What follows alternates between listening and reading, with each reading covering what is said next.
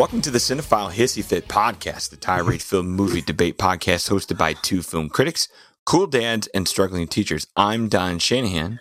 And I'm William Muncher Johnson. We won't mention what he munches on. Sometimes it's chips, sometimes it's carpet. It can be a lot of things. Folks, mostly steel poles. That could be a euphemism for several things too, just saying, okay? Indeed it yeah. I have to try to get back at you with all the sausage in my mouth stuff we had back in our Chicago days. Oh, boy. I know, right? Folks, I still love all the sausages in my mouth, so that's where this is going.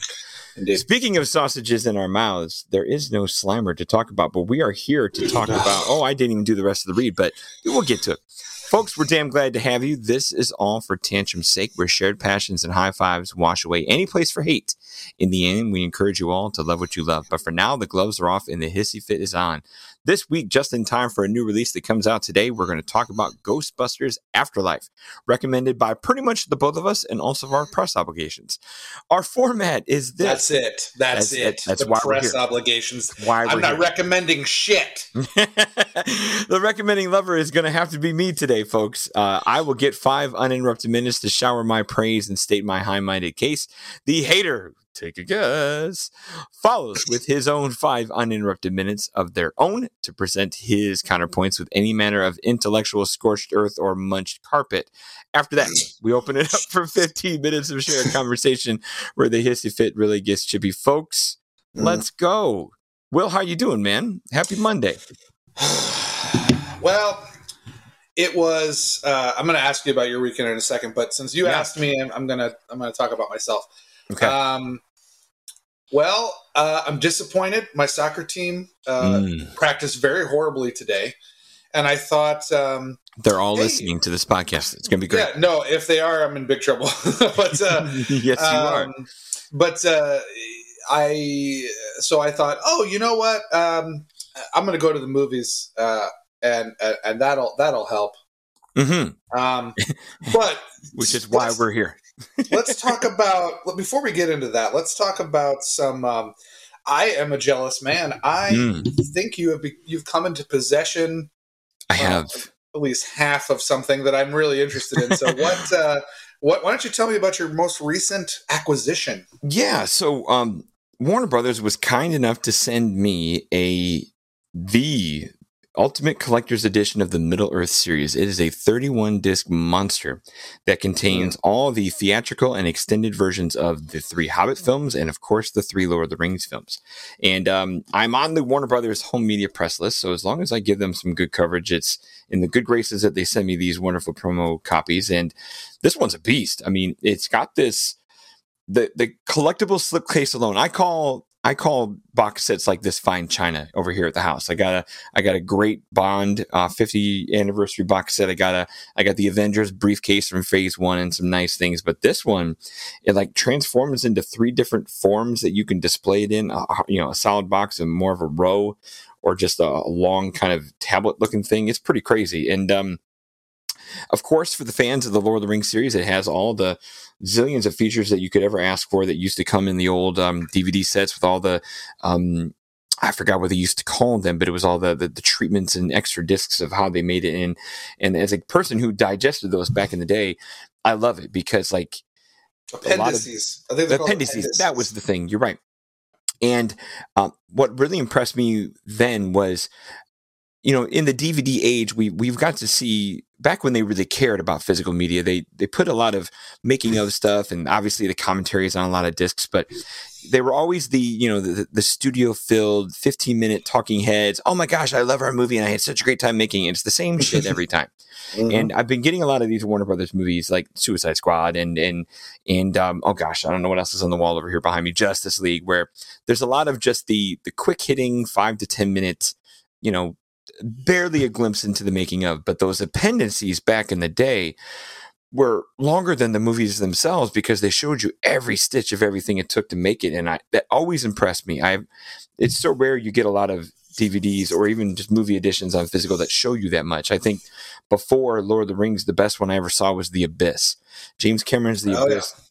Yeah, he has like an entire 2-hour documentary on The Abyss disc.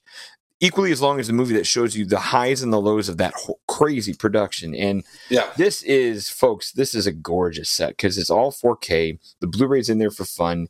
It's, celebrating the 20th anniversary of the whole franchise. And I'm a big fan of all 6 films. I know you kind of run your different opinions on the Hobbit ones. Tell me about where you come into Lord of the Rings here, Will. Well, I'm going to backtrack a little bit on what you were talking about with the behind the scenes. I think I think that was a great period of time because that was.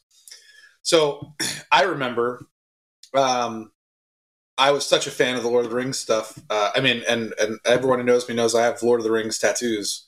I would buy the theatrical version in August because the films came out in December. December 2001 was the first one, so I would buy the theatrical in August because we used to have to wait that long, right? On DVD, and then in November or December, before the next movie would come out, they would release the extended edition, and I would buy that, and I would just consume that media. I would say yes, I agree with you on The Abyss. Terminator 2 also had a lot of really great, very much so, hidden stuff. Some other highlights for me in terms of like stuff that was really big was, I think, sometime in the late 90s. Now, you know what? I'm going to go in chronological order. I think one of my favorites is there was a great documentary on Episode 1, Star Wars Episode 1, that was on the DVD. So that was 99. That was really good. I think it was called A New Beginning or something like that. And it showed you the warts and all of how they were making that film. But then Lord of the Rings just I know with the pumped books it to 11. It was just ridiculous. And there is kind of a I would say for the horror fans out there was a really cool Nightmare on Elm Street set that came out around the time Freddy vs. Jason came out that had this encyclopedia disc. That had all this stuff on there.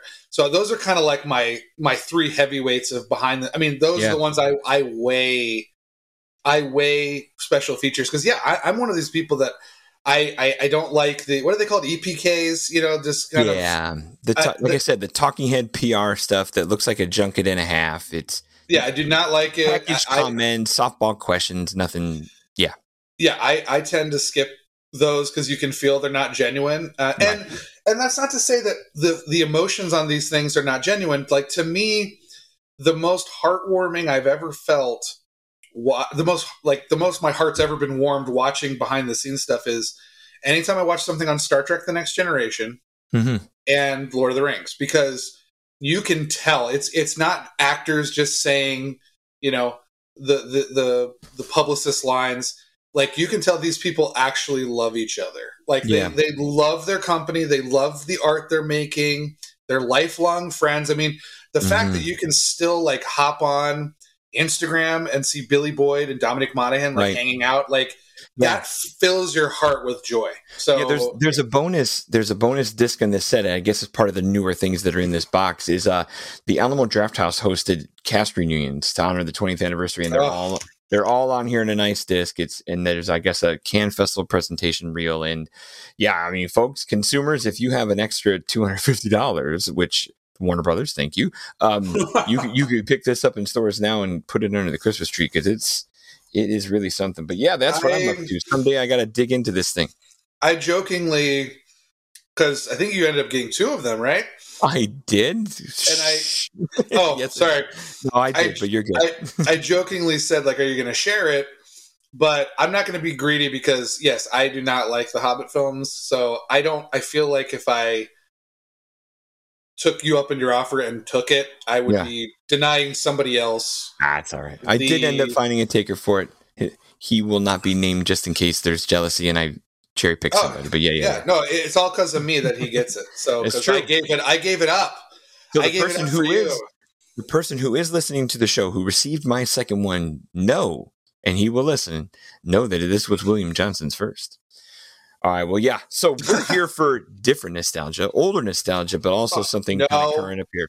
I know, here comes that word nostalgia, and I'll say it right in I'm one of those people who doesn't like to use the buzzwords because I'm going to do my best to write a review by Friday that does not use the words fan service and does not use the words nostalgia, but it's going to be very difficult to do so because we're talking about Ghostbusters Afterlife. This is not fan service. This is fan raping. Ooh, see, here we go. This is forcing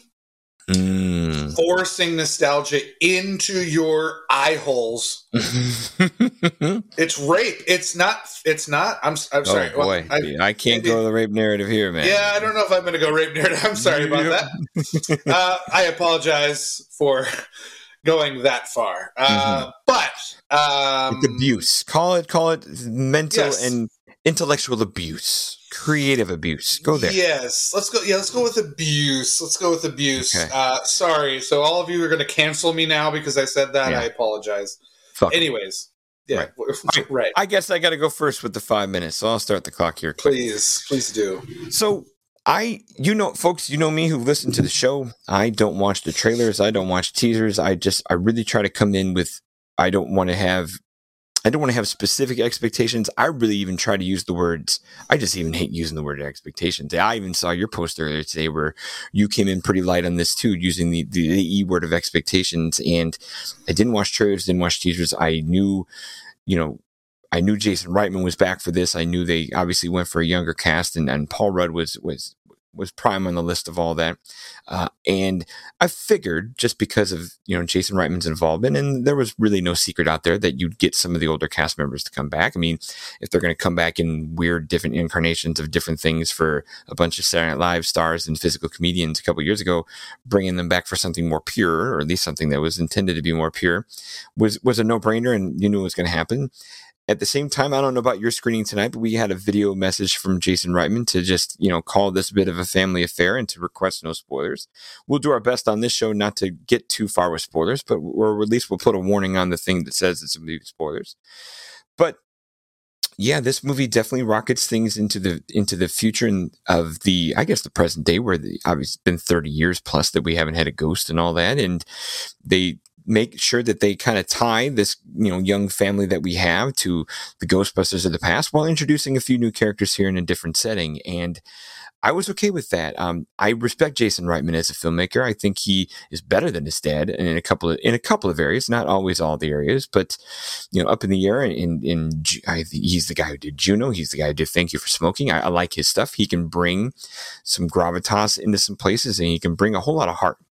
And Ghostbusters back in the day, and with its true intentions and originality, was meant to kind of be a fun, just kind of, I won't call it a roller coaster ride, because that 84 movie is not a roller coaster by any means, but just be a sauntering, swaggering, good bit of fun. And the sequel, Ghostbusters 2, I'm one of those people who's a fan of it. It doesn't bother me. I know some people think it's a very big step down. It is a step down, but I don't hate it. And it's all in good fun, because that's how this series started out, was all in good fun. So to have this kind of be a Ghostbusters that passes the baton from a movie kind of for older folks and 30-something guys trying to be schlubs trying to be heroes, into something that is now passed to children, because a couple of the critics at my screening tonight are like, "Hey Don, because we got to bring plus ones tonight, they're like, 'Hey Don, you didn't bring your kids.' I'm like, no, they haven't got this far with their movie stuff, and even then I don't think I'd call it much of a family movie. So they're a little spook. It's just spooky enough where I can't take a 7 and 8 year old to this sort of thing. And I wouldn't have brought a 7, 8 year old tonight. But so with Jason Reitman's involvement in the folks that are in this movie, and with the director's own statement at the beginning, you find that this movie really points its compass to family. And that is a very different place for a Ghostbusters movie to go. It can be a bit of a different place for a blockbuster lately to go. Unless your name is Fast and Furious, where everything's fucking family. So, I mean, it's family without having to say it 16 times to remind you and hit you over the head with a lug nut and a torque wrench. So, yeah. What I had to ask myself tonight while watching it, like, does Ghostbusters have the capacity to kind of take that emotionality on, or at least that guise of emotionality on? And then, of course, yeah, you're going to mix the nostalgia, you're going to mix the fan service that's in there. And can it work? And for the most part, for me, I feel like it did. I think this movie has its heart in the right place. It comes with care in mind. It does hit you over the head with these things we're talking about from the nostalgia and fan service point of view. I laughed. I think the thing that saves it for me, where There's places you can eye roll a lot. A buddy of mine that went with me to the movie tonight was one of those people who's kind of eye rolling the same way, like, all right, that's a little much. But for me, what saved it is the wit. I really was impressed by the writing in this movie and this script because, you give Paul Rudd a couple places to kind of be an affable guy and then throw a zinger or two in there. Carrie Coon, you don't expect her to, you see that character at the beginning, you think she's just going to be kind of that beleaguered mom, but even she has her whip crack things that she says in return that kind of, disarms you a little bit, goes, oh yeah, wow, this is a fuck up mom being a fuck up, and she's kind of okay being a fuck up. And then fuck up kids kind of being fuck up kids too. And is it some Mary Sue-ness with the main girl, and is Finn Wolfhard there just to kind of be Finn Wolfhard and not have a lot really to do? Is Paul Rudd there to be Paul Rudd? I think it is, but that's what you hire him for. So I liked it. I really, really did. It's not the greatest thing in the world. It's not going to surpass the old stuff, but I won't call it what you're going to call it in the next 5 minutes. That's my time. Yeah, no, I mean, great. Good for you. No problem. I mean, okay. Oh, here. Yeah. There's my bell. Yeah. Check. Oh, there you go. Okay. Yeah. All right. I'm just going to start, and I may engage you on this a little bit because whatever. Oh, okay. I don't care. But okay, I'm going to hit start. All right. Yeah. Do your 5. So, I'll catch you at the foot on the other side. All right. So, yeah, I was one of those people.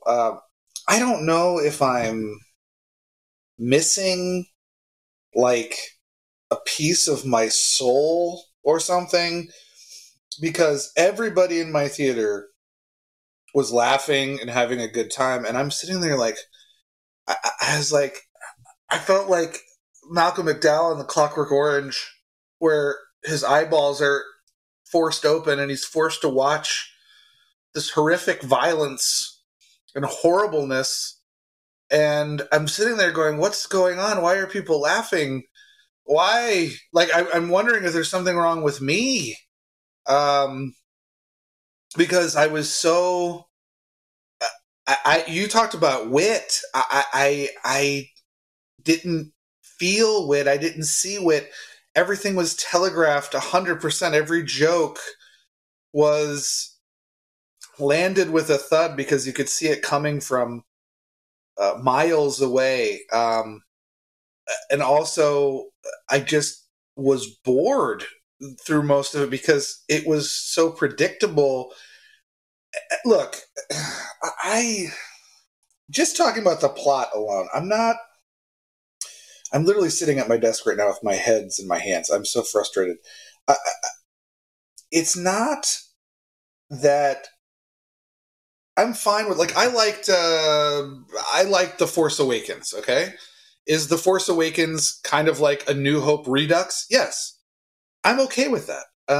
But it even at its core, though, it still was trying to tell, it was hitting the beats, but it was still trying to tell a newish story. Like, there was a different main threat. Sure, they still had a Death Star, kind of. It was a death planet, but they were still trying to advance the story. This story not only erases Ghostbusters 2, which I kind of like, and erases the all-female Ghostbusters, which was fine. I didn't hate it. It is so dedicated, just on a plot level, to continuing the story of the first one, but that you have the same villains, you have the same gate dogs. Like, you got the same, Carrie Coon wears the same dress Sigourney Weaver wore at one point. It's so burdened with the original, and that's fine. It's a Ghostbusters sequel, but I felt like it's going backwards because it's just not moving anything forward. It's just going back. It's kind of like taking everything that they earned in the first one, which the great thing about the first one is it has, first of all, the first one is scary and it's funny. That's the key point. The other part that's great is Gozer, who's kind of hot, not going to lie, and is played by Olivia Wilde in this one, so that's not bad either. The idea of, kind of a goofy scientist and two goofy occult guys, you know, like, and a nerd, and then just like some blue collar dude off the street, you know, fighting demons on top of a, you know, of a skyscraper. It's just such a unique and goofy idea that shouldn't work, but it does. And when you think about it, I mean, the end of Ghostbusters only lasts like 5 minutes, whereas like the end of this movie lasts for like 4 hours and like never ends. And I don't know, like I said, the first film is funny and scary. This new one is not funny at all. I did not laugh. I laughed a couple times at Paul Rudd because he's Paul Rudd. It's not scary at all, which is a crying shame. Even the use of practical effects, which I love, couldn't save this one. But I don't know. If I had saw that message from Mr. Reitman before talking about family, I would have been in the mindset of, oh, the manipulation starts before the movie's even fucking starting. Because in the end, and I only got 10 seconds left, in the end, this movie's biggest flaw is that it cannot trust its emotions by itself. It must manipulate you to the end. And I'll have to save some of that for the spoiler discussion, because some of the choices they make on the manipulation front are just gross. All right. There's that. All right, folks, please enjoy a short announcement from the Ruminations Radio Network, and we'll be right back. We know you've been scared watching horror movies by yourself. Well, now you don't have to. Hang out with Ruminations of Redrum, all things horror from movies to the latest spooky games we've played. Come hang out, but hurry, the killer's behind you. Yeah, welcome back, folks. No, Will, I tell you what, you make a very good case, and I'm kind of there with you, and I think we should probably start a little alert here for the folks listening that we're probably going to, from here on in, dip into some spoilers. So if you haven't seen the movie, come back and find us after the weekend when you do. I admit, I was in that theater that had a whole bunch of laughs, and mine were among them. And I found the humor to have some wit and some fun to it. Even if that stuff is telegraphed, I felt like they did some different things to kind of swerve it. Like you expect a line from a mom that says one thing and then she says another, or hammers the sarcasm home, and I was okay with that.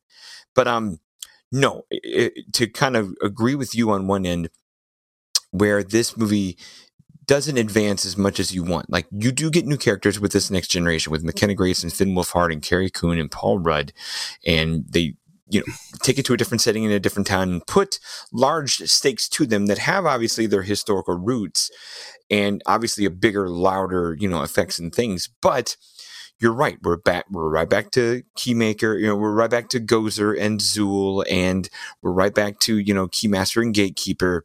And that's probably a place where you're like, all right, familiarity is fine and all that, but you couldn't come up with bigger, newer villains. And if you're going to do Vigo the Carpathian and from Ghostbusters 2, or include some more.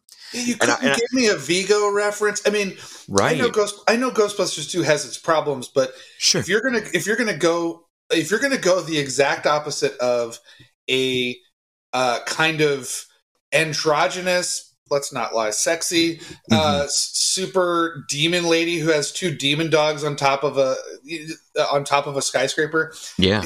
The way to go the opposite is to have a living painting with slime. I mean, that's talk about going a different direction. Oh, no. And like you said, scary's in there too in both movies. And both movies have a lot of scares in them. Like, they're really scary. I mean, I showed my daughter a couple years ago Ghostbusters 1 and 2.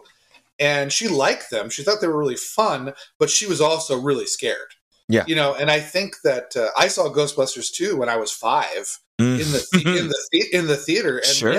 I laughed a lot, but there are sequences in that movie. Vigo Carpathian will stare you through that painting and freak you out. Yeah, but there is that was something that the film wasn't afraid to do, was like, I agree with that. It wasn't afraid to scare you and make you laugh. And I just missed that with this one, because even when there were little touches. Now, okay, so like I said, spoiler territory here.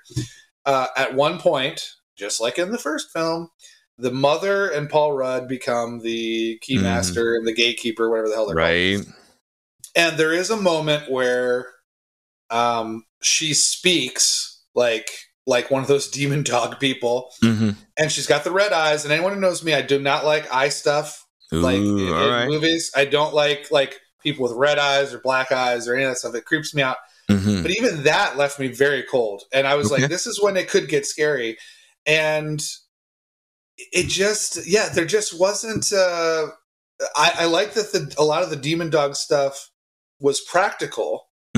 But there is and I'm not like an anti-CGI guy. I mean, I like Marvel movies, for God's sake.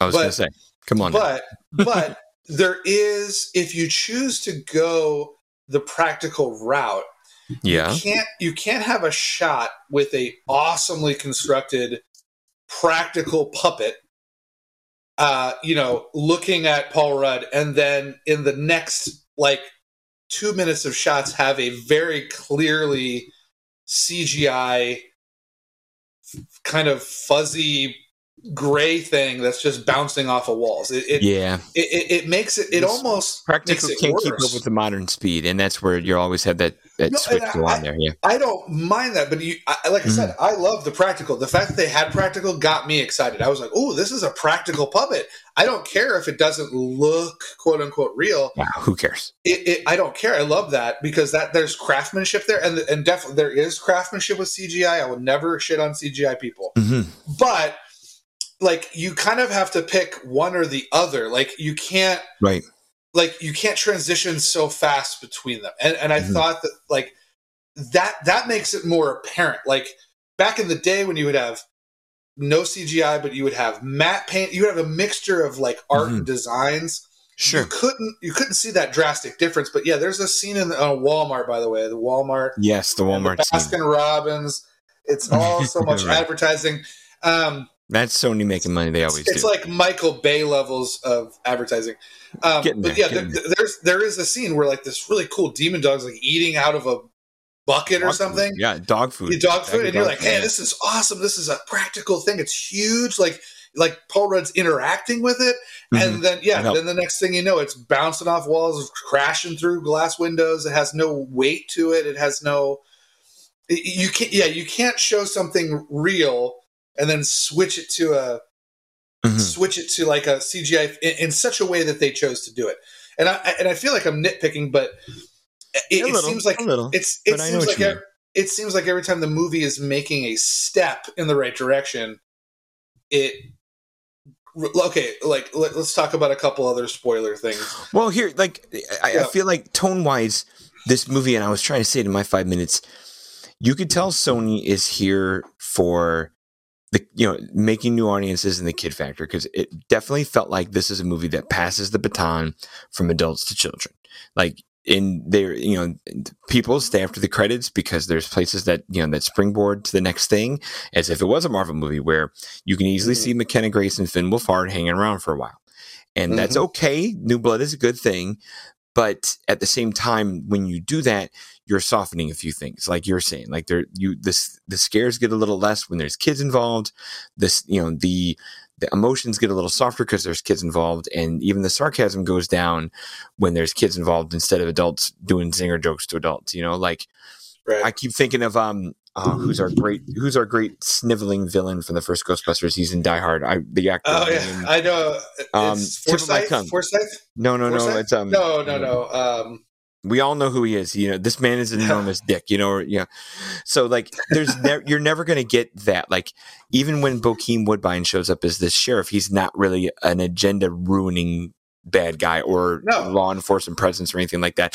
The only villains in this movie are the mean things with red eyes, and maybe you need a little bit more human push there to fuck around with our people. But you have kids there, so who's really going to fuck with kids? So. William Atherton, by the way. That's the one. Yes, sir.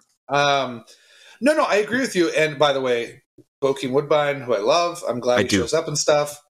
He has the worst line in the movie. Everyone was laughing. Gosh, yeah. Everyone was laughing, and I was literally mumbling under my breath. I was so pissed off. And Ben, friend of the show, who's been on the show, was sitting next to me, and he was like, "Are you okay?" I'm like, "Motherfucker." It pissed me off so much. I was so angry. I was visibly upset. Oh boy, I can picture that. But that brings me to this other thing, and Okay. So here's the thing: they've wanted to make Ghostbusters 3 forever. Mhm. Fans have, Dan Aykroyd has. It's never come about. Bill Murray was always holding out, which Right. always made me a little Big upset star, because yeah. it always made me a little upset because then Harold Ramis died, and it was like, well, now we'll never get it. Mhm. So here's the thing: that's 1984. Okay, 1989 was Ghostbusters 2. Right. We don't get anything for I don't know how many years it is till 2016. Mhm.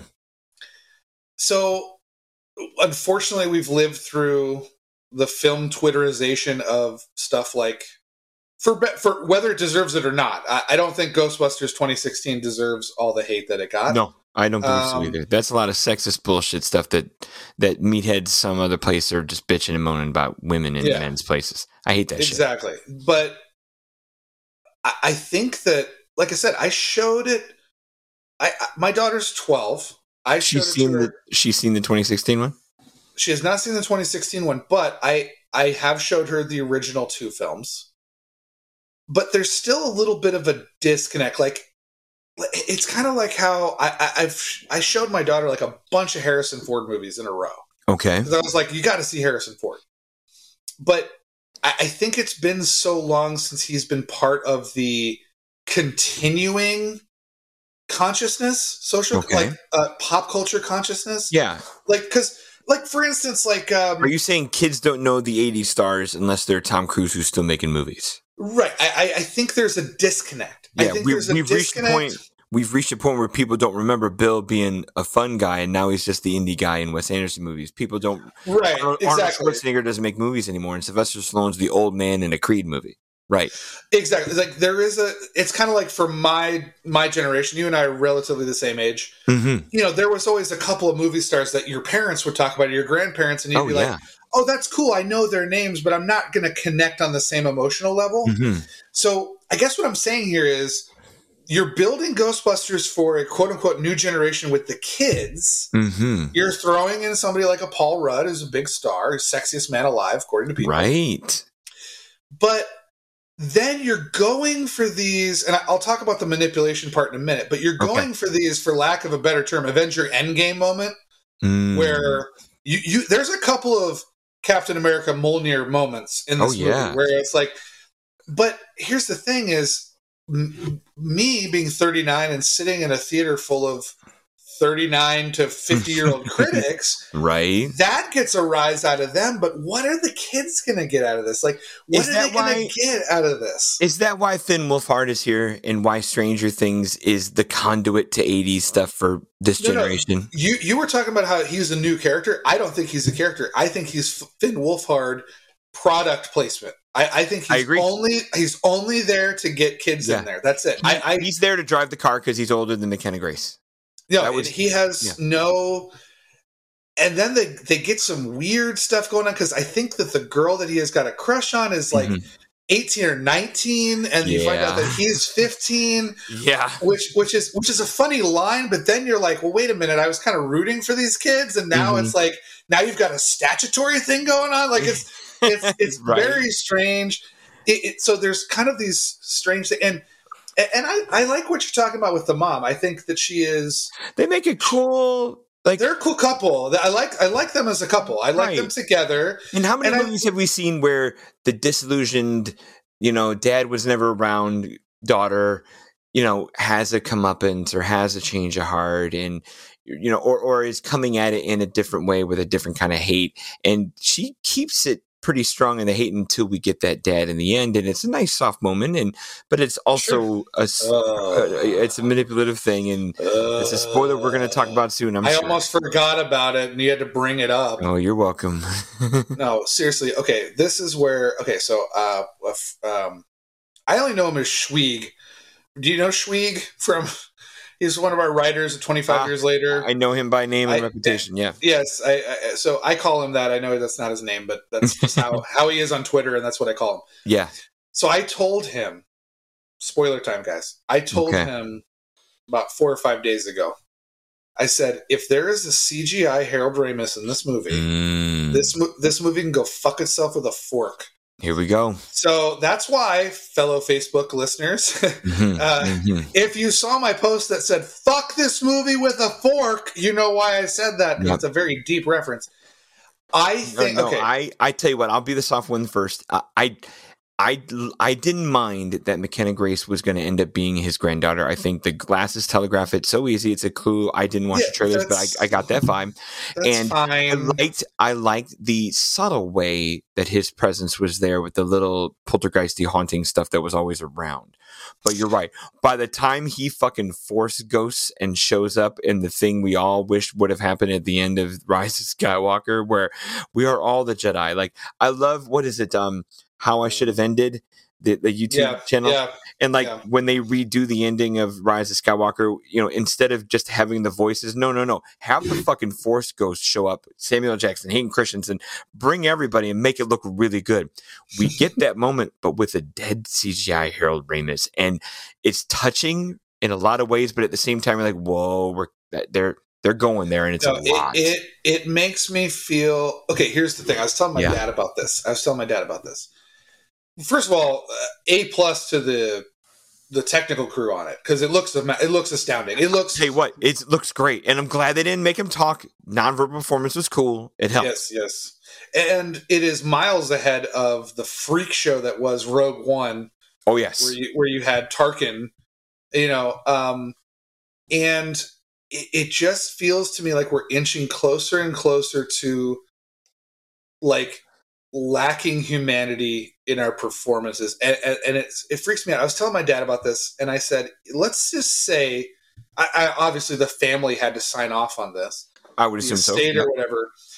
Even if they were sold a bill of goods that said we're going to honor his legacy, and they do it, there's nothing like menacing about it or mean or anything like that. But you're going to call it exploitive? It still feels exploitative. Okay. I don't like that feeling, because when it was somebody like, what's his name from Star Wars? Peter Cushing, Peter Cushing, there was a character, right? Yeah, but also there is that disconnect. I don't think, to me, Harold Ramis, he only died not that long ago. Right. And he wasn't a huge name. No. But to me, we're getting closer to being like, the Carrie Fisher, who was a bigger name, like in Rogue One, or... You're saying we're going to get a main character that's around for more than a cameo, be a full replacement in a long movie. But also someone that may have died. It's like, there might be someone who's too raw, like... They would never do that with, like, Chadwick Boseman in a Marvel movie. Just going to bring in Chadwick Boseman. But I can see if it was somebody like, I wouldn't put it past someone in 5 years to make a Heath Ledger Joker. What? That's what freaks me out. Yep. Yeah. And because at this point, it no longer becomes that actor's performance; it becomes another property. And I just... That's a fair worry. And I felt like, even if the family was totally down on it, and just like you said, Reitman probably has his heart in the right place, and blah, blah, blah, blah, blah, I still feel that the film couldn't stand on its own emotion-wise without, not only bringing back the original characters in the Cap Molnir moment, but also adding CGI man to it. It's almost like manipulation on top of manipulation, and it just really pissed me off. It put me in a really bad place, because I was just like, yeah, you can honor him in so many different ways. I mean, as much as people shit on the female Ghostbusters movie, they had very limited cameos. They were more like playful cameos. Yeah, because they're not playing themselves, right? Right. And then there was a Harold Ramis picture statue. on the wall. Yeah. No, it wasn't a picture. It was like a bronze statue, like in the background. With the university. Yeah. Right. So it's kind of like, I just feel like even the Rise of Skywalker, which I think is an absolute dumpster fire of a film, it seemed to have some measure of, okay, Carrie Fisher's dead. Let's not overplay this. Right. You know what I mean? Like, you want to call it restraint? Yes, restraint. It had restraint. This one has zero restraint. The nostalgia knob is on 12. It's true. And that kind of nostalgia stuff, like, really, there's two levels of nostalgia stuff I hate. A good friend of the show who we hope to have on someday, Jeff Mitchell, he just started watching Stranger Things. And I told him, I said, season 1 is okay. I feel like there's way too much like, hey, look, it's the 80s. That's the kind of nostalgia I hate. Yeah. Because I'd rather Wonder Woman 84. Hey, look, it's the 80s. Yeah. Right. I'd rather you just tell a compelling story that just happens to be. That integrates the time period without you pointing it out. Right. And season 3 of Stranger Things does that. That season is a solid season because there's a mall and there's all this shit in it, but it's more organic. Like, it's not pointing out like, hey, it's the 80s. They've established themselves as a show that's set in the 80s. Whereas it's no longer look at me. Whereas this movie, bringing out the car and bringing out all the gadgets and not really, and they try to slow play the Egon Spengler connection, but once it's all there, it pours it on strong. It's so boring too, like, because it's so predictable, and that's why I got more mad when it was just like, oh, it's just Zool again and all that stuff. Because I was just like, okay. That's my one disappointment is like, hey, if you're going to bring this all back and call it a bigger threat, don't make it the same threat, you know? Yeah. It takes 40 minutes to get moving. Every step is telegraphed. Every joke is telegraphed. And don't worry, folks. I mean, I know that we're laughing. Some of the laughs were just uncomfortable laughs. Some of the laughs for me were Paul Rudd being Paul Rudd because he's funny. It helps. It helps. But then there is the who you gonna call joke, and it's like, just kill me. Just kill me right now. End my life. Yeah. Like, I'm at peace with it. Like, it's the fan service I can get behind to a degree, but at the same time I can easily step back and go, all right, there's a spot or two here, you poured it on a little thick. But I at the end though, in terms of closing thought, I'll give you the final word here. But sure. The idea of the heart being in the right place was good enough for me because I think a fellow critic of mine, I won't steal his thunder on this. He's like, this movie finally had a message, or at least tried to have a message. And I won't go so far as to call it a message. When you say message, you feel like it's a political statement movie, and this isn't a Bernie Sanders movie. So, no, for me, I was okay to have this infusion of heart to go with the joy, because I'm still laughing. It's still a joy. It's still a zany little ghost thing going on. I'm with you. The scares are softened. I think that's because they're definitely angling for a kid crowd, and that's the crowd that's going to get this. And Finn and McKenna are enough to kind of be a bridge to bring you in there. The podcast kid's adorable. He's hilarious. And and Paul name Rudd is fucking podcast, dude. We have a podcast. We have a podcast. Yeah. But you don't go around at school and say you're a podcast guy? I know that there is, even with the best intentions. Yeah. We are 15% douchey for having a podcast. we are indeed. We like to hear ourselves talk so much, right, for all people to hear. So the fact that there is a character named Podcast who's always recording, it was a little much for even me speaking on a podcast right now. Like Shang-Chi, when you have that one little scene of the YouTube guy recording the bus fight. Yeah. One moment, fun, take it away. You know, good for its moment. All movie long running commentary, kid. Yeah, it's a little much. Yeah, that is funny. And wow, Shang-Chi, we're talking about good movies. I know. Well, here, final thoughts and close us out, sir. No, I have no final thoughts. I had to back away a little bit when the Sony rep asked me for my thoughts. Ooh. First, I told them I can only make guttural noises. But then I told him I actually could not complete my thoughts. I was so upset. Okay. Like I said, let me just put it this way. I'm sure many of you will love it because most of the people on my feed people who haven't seen it yet are saying that because I hate it, it'll probably be their favorite film of the year. Right. And it's a barometer that works, folks. It's a barometer that works. And then friends of the podcast who were there at the screening are like, what movie did you watch? Because I loved it. Yeah. Fine. And here's the thing. I never I never crap on anybody for liking something. Like, it's not my goal in life to convince you otherwise of your opinion. Right. I will never do that. Like, it's in our show message, hey. Yeah, I told somebody was like, "Oh, I loved it. I'm very happy." And I said, "Hey, I am happy you're happy." Mm-hmm. Like, I will never sit there and try to lecture them and be like, "No, you're wrong because this movie actually sucks." No, it's totally my opinion.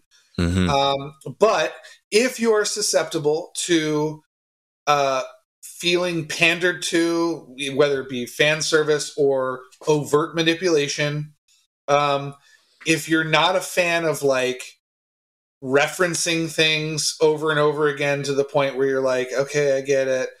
And if you've seen any movie that's been released in the last 50 years, of which the first 40 minutes of this film will be like, yeah, I know it's the Ghostbuster car. I get it. Yeah. I get it. I know he's Egon. Like, that was frustrating to me too, because I was just like, okay. Yeah, just say your last name already. I know this. Like, the first 40 minutes is a chore, at least for me. So anyways, that's my whole point with it. If you love it, please love it all day. It's going to be a hit. It's going to be a hit. Going to rake in the money. Oh, yeah. Exactly. Oh, that reminds me. I got to pull up my... I was so busy hating it, I forgot that I have a script to read. Okay, so if Don kind of liked it, so there you go. Follow us on Twitter at CinephileFit and on Facebook at Cinephile Hissy Fits Podcast. Also find us both on Letterboxd. Thank you so much for your captive audience and social media participation. Cinephile Hissy Fits is a 25YL media podcast brought to you by RuminationsRadioNetwork.com. Please visit, rate, review, and subscribe. We are also on Rotten Tomatoes. I don't know how we're going to do this one because I'm a big splat on this one. I think your 1 and my 3 and change averages it to a splat, and that's okay. Okay, good for me. Because I wouldn't be able to survive if anything with my name on it gave this a positive review. If you enjoyed this show, we have more where that came from, with interesting hosts like us. Like I said, 15% douchey, and wonderful guests. All available on iTunes, Spotify, and anywhere you find your favorite shows.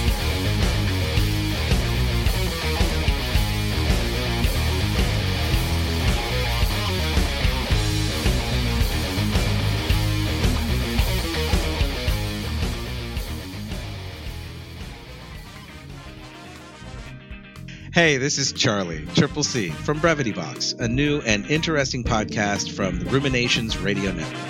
If you're a fan of podcasts, we have a lot of great content to offer. Come check out our diverse group of podcasts and hosts at RuminationsRadioNetwork.com.